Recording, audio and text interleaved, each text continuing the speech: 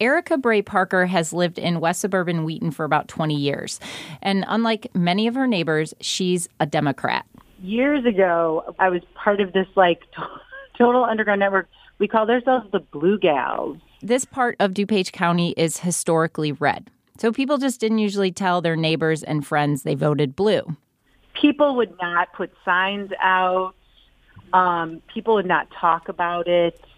But now, Bray Parker says DuPage Dems aren't hiding anymore. They're phone banking, knocking on doors, and putting out those signs.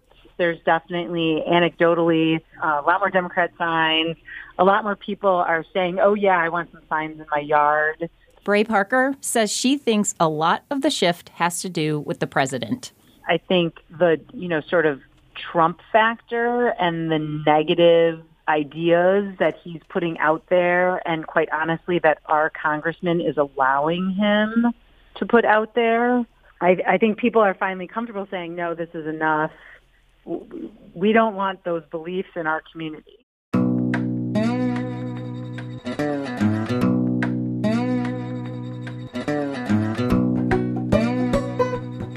Hi, everyone. This is On Background, the WBEZ Politics podcast. I'm Becky Vivi. Each week, we bring you the backstory on the big story. Today, the suburbs. Traditionally, they've played a big role in Illinois elections. But how and why? That could all be changing. Joining me are WBEZ reporters Carrie Shepard, who you heard at the top, and Dave McKinney. Hi, guys. Hi. Hey. Carrie, I want to start with you. Why did you go out to the suburbs? So as you've probably been hearing a lot, and I think I've been saying a lot, is that the Democrats are trying to take back the U.S. House. And there are suburban districts all around the country where they are putting the effort behind these Democratic candidates. So one of those is the 6th Congressional District, which includes suburbs like west suburban suburbs like Wheaton, Glen Ellen, Downers Grove. The Democratic candidate there is clean energy entrepreneur Sean Casten, and he is challenging the incumbent Republican Peter Roskam. Who's been in the seat since 2007. But this is a big one, too, and Dave will dig into the details because he knows his history very, very well. It's been very red. So Kim Reed, she's lived in Glen Ellen for a couple decades. She talked about this with me, that when she moved to Glen Ellen, just like we heard from Erica Bray Parker, you just didn't really talk about being a Democrat. What people refer to in Chicago as the Democratic machine, it's like the Republican machine out here. And everyone just kind of assumed that everyone is a Republican. And people didn't talk about their politics because they were afraid they were in the minority, because they were afraid they would offend someone. Reed said it's very different in this election, and she said the signs went up very early. That has been, I think, unbelievable for most of us who've lived here. We've never seen anything like this. So why do you think Democrats saw an opening in this area? Well, so census shows that DuPage County, compared to the other collar counties, which of course are the counties that surround Chicago, of course, with all the suburbs, DuPage County lost white residents. According to the census data, the community has changed. It's lost white population, but has gained Hispanic and Black population in DuPage. So, and anecdotally talking to people, I did hear immigration as a big issue in this race for them. Firsthand, I heard from people who were first-generation immigrants who felt like after Trump, they were sort of being aggressively. One woman was kind of confronted in the grocery store. She was told to go back where she came from. She was born in DuPage, by the way. Wow. And there are also, I talked to a teacher who we heard earlier, Erica Bray Parker. She's a public school teacher, and she said that she has a very diverse population. She said that because the district can't ask the immigration status of its students, she thinks she probably has undocumented students, right? So she has these students who are with Hispanic and Asian and other immigrants in their classes, so they feel like a really personal stake in some of the nasty rhetoric that's been coming from, honestly, President Trump and the far right about immigrants. And so did you get a sense that there are fewer Republicans there, or people that are switching from Republican to Democrat? Or are Republicans just sort of becoming less engaged as Democrats are coming out of the woodwork, if you will? No, I don't think I could say that because I went from Glen Ellen over to Wheaton. I posted up at this bar, Rosie O'Reilly's in Wheaton. It was very full at like 4:30 in the afternoon. I talked to a lot of folks, and honestly, all of whom I talked to were Roskam supporters. They said he's been doing a good job, but they extended it across the party, right? They said they were Rauner supporters. They said that he needs another chance to fix what's going on in Springfield, and Dave can talk a lot about that.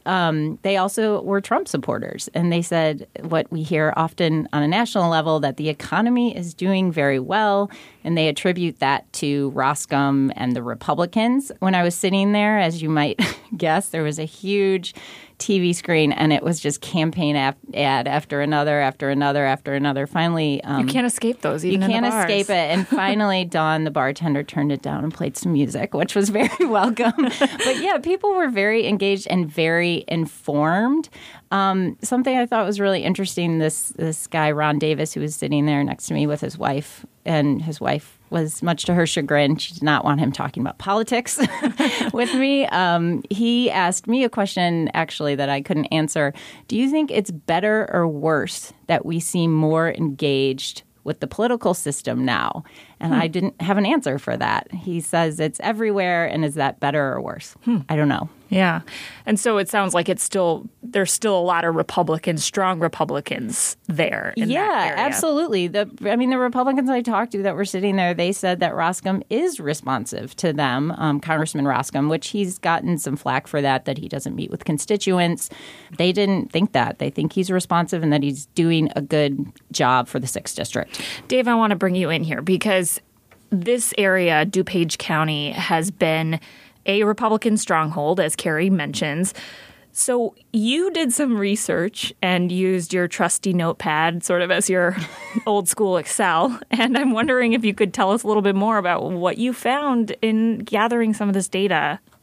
Yeah, I mean, that legal pad turned out to be heavy. I had a little practice with my cursive writing and manual counting and whatever. But first off, I mean, let's say what the collar counties are. I mean, they're DuPage, Kane, Lake, McHenry, and Will counties.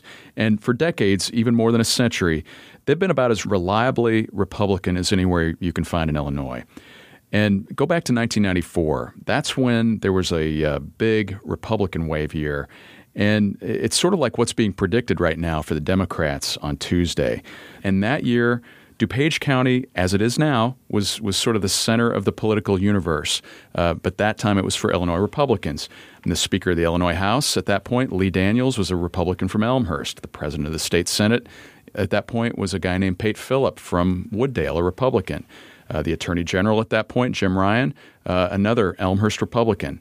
And so you could see on the state level, it was packed with DuPage County Republicans. And then in Congress, from that same area, one of the most powerful congressmen of the time, Henry Hyde, he was chairman of the U.S. House Judiciary Committee. And Hyde was at the center of the effort to impeach former President Bill Clinton in the late 1990s. Some of us have been called Clinton haters.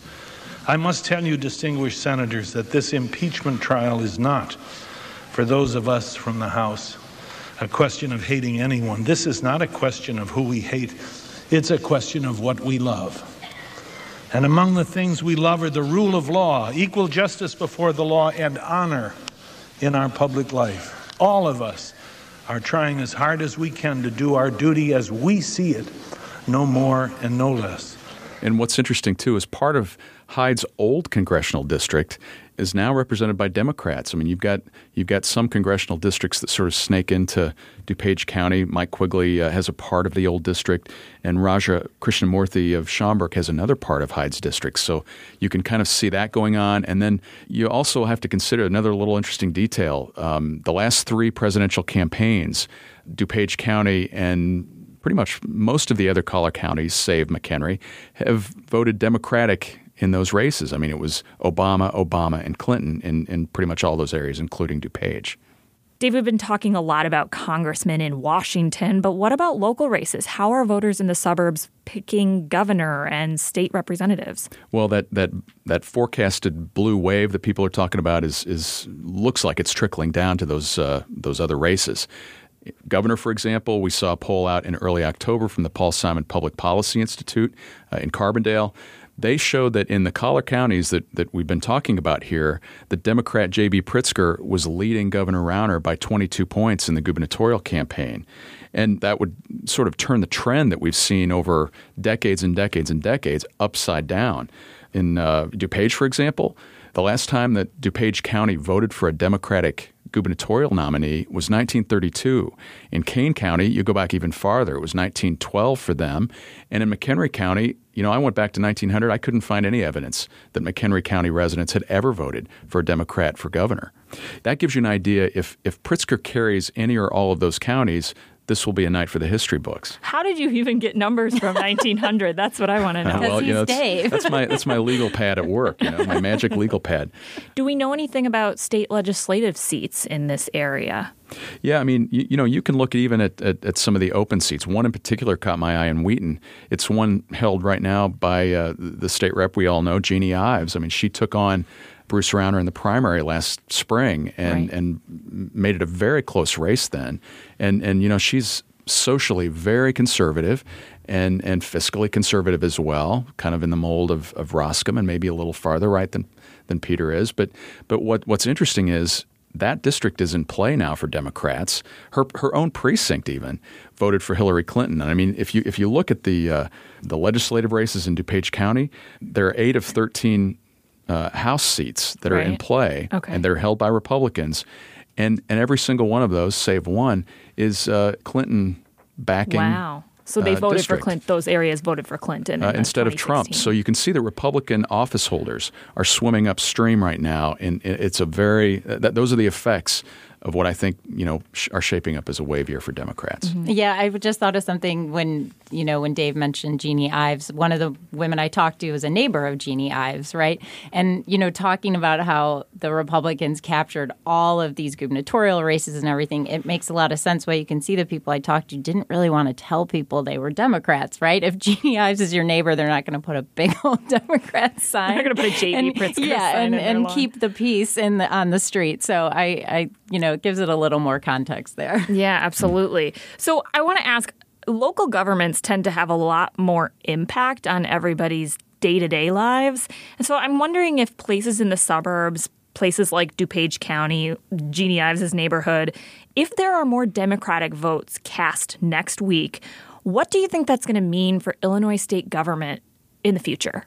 Well, I mean, it's really important. I mean, J.B. Pritzker has a lot riding on some of these Democrats winning Republican seats because in order for him to kind of get some of his main priorities through the legislature, he's going to need a supermajority in both chambers. Well, Democrats now have that in the state Senate. They don't have it in the House under Mike Madigan. And basically Democrats in that chamber hold 67 seats. They need to get up to 71. And actually, they need to be higher than that in order to have it be kind of a functioning supermajority. And that phrase is kind of foreign to people. But what it means is if the state borrows money, those chambers need supermajorities to approve them. And that comes into play like with a big capital bill, which roads and bridges and things like that. It's been more than 10 years. It's about 10 years, basically, since the state had a big infrastructure bill. Well, to get that through, you're going to need supermajorities like that. And then most importantly for Pritzker is that, he's spent a lot of time on the campaign trail talking about the need to change our tax structure. And the income tax right now is a flat rate. And you, me, and everybody in the room and those listening to us are paying 4.95%. And Pritzker wants to change that so that it goes then on a sliding scale. And if you make more money, you pay more, you pay a higher percentage. If you make less, you pay less. And in order to do that, it needs to get on the ballot because that's in the state constitution. Right. To change the constitution, you need to get a supermajority in both the House and Senate, and then it needs to go to voters. So a lot's riding on Pritzker to get these numbers in the shape that he wants them. Wow. What do all of these shifting winds in the suburbs mean for the future of politics and elections going forward? We've talked about what could change in government and policy.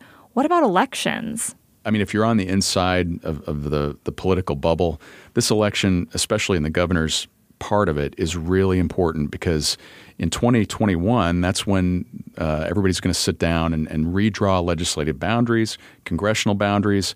And, of course, Democrats want to control that. Republicans would like to, too, but they don't seem to have the firepower to be able to do it. They need control of one of these legislative chambers or the governor's office.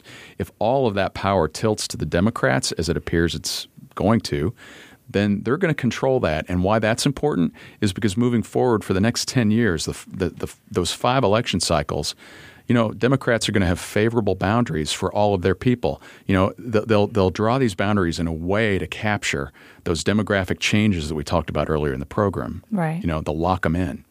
Carrie, let's go back to DuPage County. What is the mood in these final days before Election Day? Well, just coming full circle back to where we started about the energy in DuPage for DuPage Dems, they are fired up. They feel like their candidate, Sean Casten, has a good chance. The folks I talked to who are supporting, straight Republican tickets, they feel like, the blue wave is not really going to hit them and that they're still going to be still have, Congressman Roskam representing them. But in general, people are a bit fatigued by these last final days, as we all are, of the mail, the flyers and the constant commercials and a bit of the negativity that's, ramping up in these final days. But everyone's engaged. They're ready to go. Great. Well, thanks, Carrie. Thanks, Dave. Hey, Thank you. That's all for this episode of On Background, the WBEZ Politics podcast. Our producer is Justin Bull. Our editor is Alex Keefe. You can rate, review, subscribe, and download in Apple Podcasts or wherever you get your podcasts. And if you're still catching up on the elections, you can check out our crib sheet at wbez.org/election. It will tell you everything you need to know about all of the important races. Also, tune in to WBEZ 91.5 FM on election night. We will have live coverage from the studio and from the field. And the day after the election, WBEZ's morning shift will be live at Robert Morris University for a 2-hour recap show. Don't miss it.